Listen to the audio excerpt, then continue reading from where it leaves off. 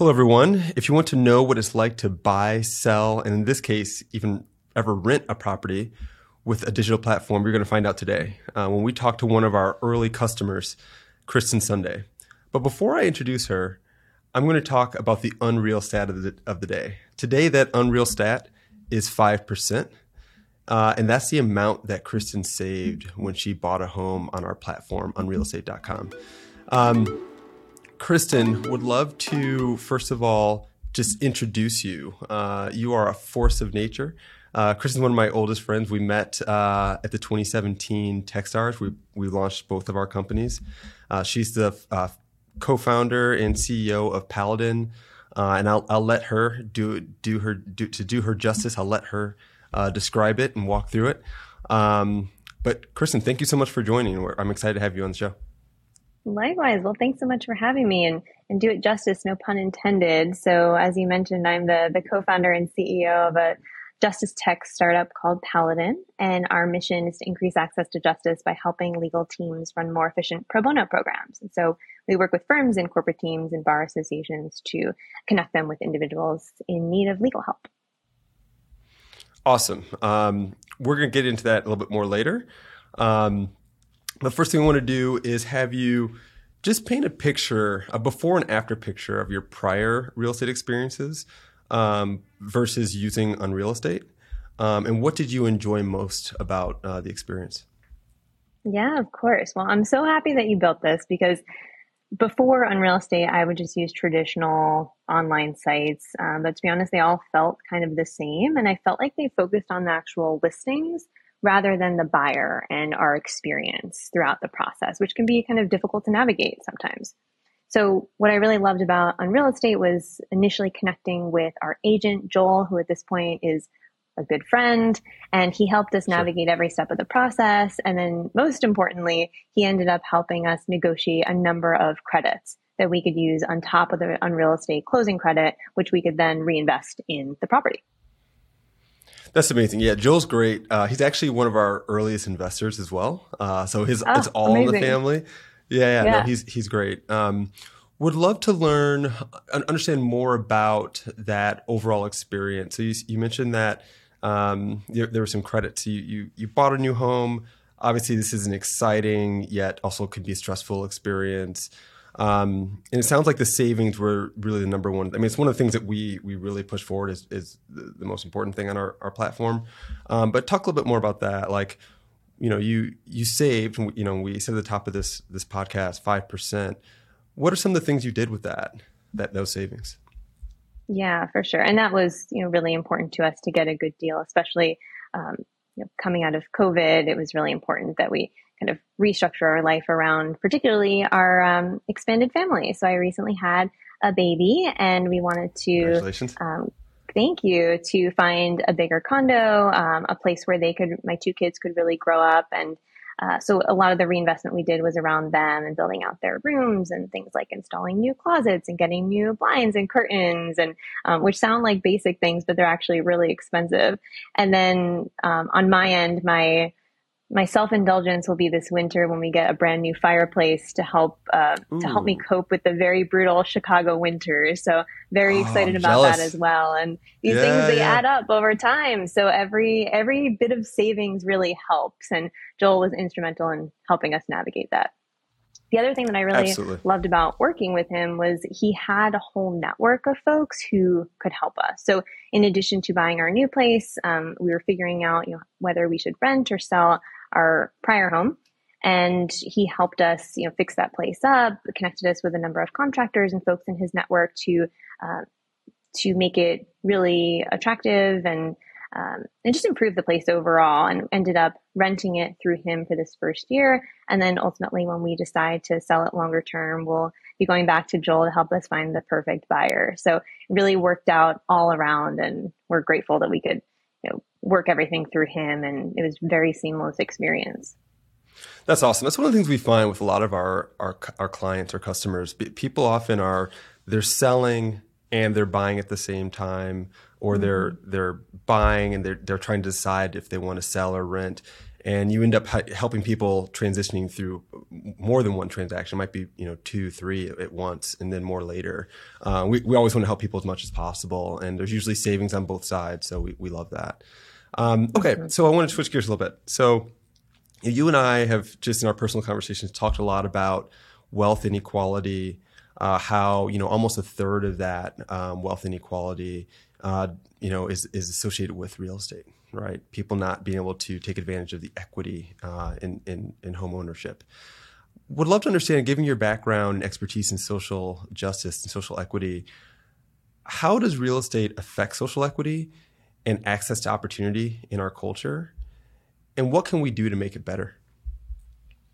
That's a really great and complicated question. So it's easy, right? I think, right. Yeah. Okay. How much time do we have? So it's really multifaceted, right? And at the most literal level, owning real estate can be a significant way to build wealth and equity in the US. We haven't made it easy in the past. So historically, communities of color have had legacies of things like redlining and disinvestment that hinder our ability to own properties that in turn could create generational wealth. And where you live has a really compounding effect on things like where you go to school, which can help determine educational opportunities long term and economic mobility, as well as things like where you end up working, which affects your salary and your benefits. And they all contribute to longer term generational wealth, which is why it's something to really pay attention to. I think it's going to actually take a combination of policy work and also commitment from the private sector to really invest in these neighborhoods, and then also support people who are looking to buy property, especially first-time homeowners, in order to make real change in racial equity. I love that. Yeah, I mean, these are multifaceted, systemic problems that we're dealing with. It's a lot of work, but it's one of those things where, as a company, we sort of have it baked into our mission, where we're trying to figure out ways that we can, besides just bringing that savings, because bringing the cost down, bringing more affordability to the system can help more ownership, right? But we're always looking for new ways as well. Right. Okay, so I love that. Would love to understand, still on that social justice tip, in regards to businesses getting more involved lately, what brands or companies are doing it right besides Paladin? You can talk about Paladin too, because you guys are really doing it, but would love to understand what are some of the other ones you admire, any exciting campaigns or projects that you want to share. You can obviously talk about Paladin too, but would love to learn about some of the other ones you're looking at as well. Yeah, of course. Well, I really love organizations that lead by example, because that is also what creates change. You can't be what you can't see. And one of the the big news story of this week in the impact community is around Patagonia. So this week, the founder of Patagonia decided to essentially donate the majority of the company to a nonprofit that's going to take their $100 million+ of profit per year and reinvest it in climate and nature related causes. And it's a pretty drastic measure that we haven't really seen before to this magnitude.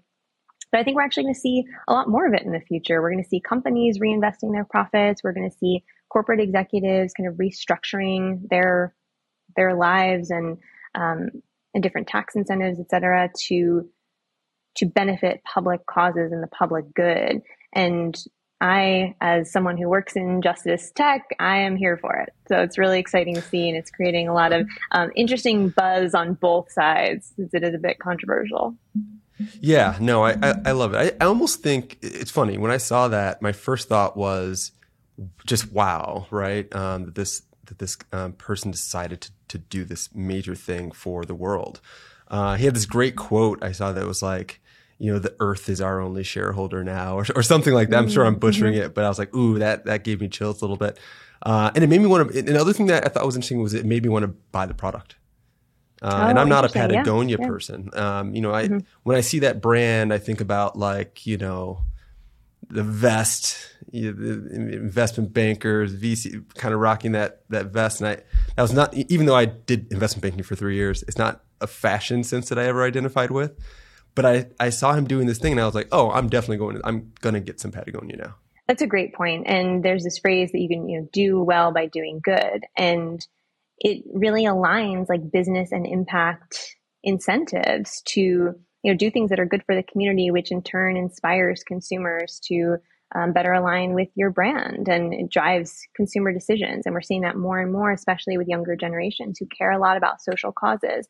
And that's one thing at Paladin that really drives pro bono engagement, is that up and coming lawyers in particular really want the ability to get involved with their communities, to give back. And for me, that's really encouraging, because we are going to see more conscious capitalism contributing to bigger societal causes and making real change. I love that. So let's talk a bit about Paladin. What's going on? Yeah. So essentially, our whole mission is to do more and better pro bono work and mobilize legal teams around the world to get involved with different causes. So we work across civil and criminal areas, ranging from landlord-tenant, right, housing issues, which was a huge problem during COVID, and as we're coming out of the pandemic, especially as it related to different moratoriums that were in effect around the country, things like domestic violence related issues, immigration, over to the criminal side, looking at how we can help expunge criminal records to give people a second chance at jobs, home ownership, et cetera. But all of this work is really interconnected with generational wealth and social mobility, and has kind of second and third order consequences on folks' ability to create that wealth and move up. So we're really honored to be in a position where we can better connect through our technology attorneys who have the skills to help low-income people in need with those folks to help alleviate their legal problems, so they can move on with their lives and focus on other things at hand. So it's been a really fun ride and just getting started. I love that. I love that. When you talk about social impact sort of enterprises, there was for a while that, buy one, give one, sort of business model. Tom's model, which I don't think there's anything wrong with that, right? But I mean, I wear Bombas socks, and I'm trying to think of some other one. But yeah, I participate in it, and I think that feels good sometimes too, right? Warby Parker and some others. But in what you do, the very service that you are, implementing in the world, every single time somebody's using it, they're automatically helping someone, which I think is really cool and amazing. And then when when it's software, there's scale around that, right? You can help out 10x, 100x more people with your platform than if I was a single practitioner attorney and said, "Oh, I want to go do some pro bono work." Well, that's great, but you all are doing it at scale, which is amazing. Yeah, and justice tech is a relatively new category, and it's really interesting because our business and impact sides are inextricably tied in my mind. If we're not getting impact results and we're not helping people in need, then our customers are going to leave us, right? Because that's the goal of implementing Paladin. And on the other side, if we don't continue acquiring customers, we can't help as many people as we want to. So it's a really interesting way to balance the good, social good and the business good. But it's working very well thus far, and we've been pleasantly surprised by all the excitement and the buy-in around leveraging tech to help more people. And I think that we're going to see a lot more of this type of technology in the future. Awesome. Yeah. So let me just do a quick recap. Rewind. So, what we found is that you, as one of our early customers, saved close to 5% when you bought your home. I think the average customer on our platform, especially in a city like Chicago, is saving between, call it $10,000 and $20,000. We don't have to get into the details of exactly how much you spent, but it looks like you're able to use your savings to really sort of invest in your new home for your family, which I find amazing. I am still very jealous of that fireplace. And when it gets cold here, well, come on over. Yeah, exactly. Right. It's brutal out here when it gets cold. So yeah, we have certainly the savings. You're able to do some really cool things with that. Lots of work to be done in social justice and social equity, especially in real estate.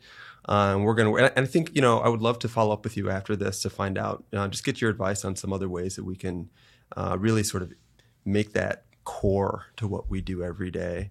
We mentioned Patagonia and that announcement. That's amazing.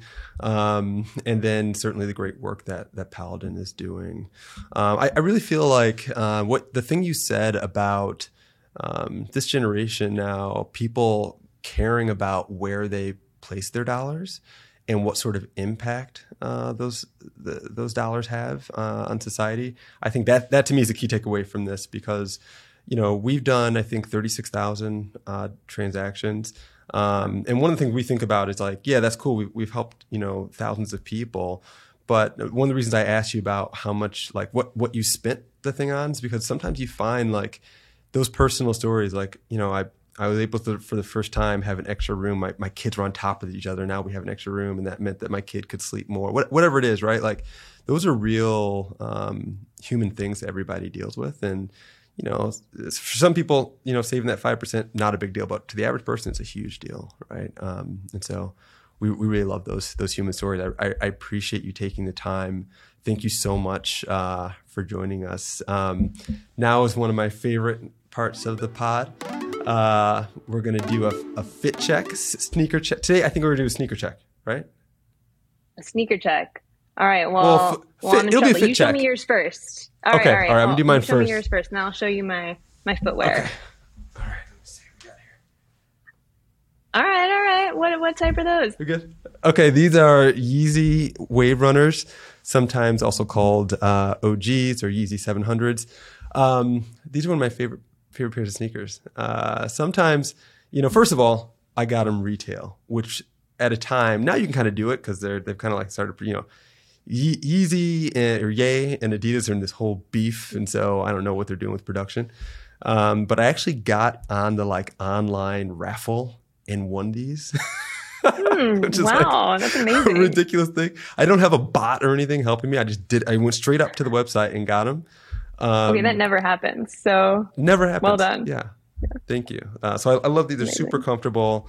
I'm a huge Ye fan, as all my friends know. So I'll leave it at that. Love but it. Yeah, these are my OGs. I love them. All right. So well, you're a little bit fancier than I am. So I'm working from home today, working mom. So I am rocking my slippers, my favorite slippers from Target. Go. I like them. They're so comfortable. So you know what? I'm going to own it. Later, I'm going to go out, put on some heels, call it a day. But right now, I work from home life. So I love it. Yeah, maybe you can show me some cool sneakers to get later on. But for now, I'm sticking with my cozy slippers. All right, deal. Those okay. So I've got my own version of those. If I ever do the pod from home, I'm going to have to show those off. But for now, I'm going to stick with the sneakers. For sure. Special appearance. Yeah. All right. Anything you want to leave our guests with as we end this pod? No, I appreciate what you all are doing, and I appreciate the awareness of and focus on social and racial equity. It's really important, and I think it's going to become an even bigger part of the conversation moving forward. Thinking about ways that we make society more equitable, and real estate is a part of that, and thinking about how we build generational wealth. So kudos to you all for having that top of mind, and any way we can help support, we're happy to. And again, thanks for what you're doing and for having me on. Thanks so much, Kristen. Talk to you soon. All right. Bye.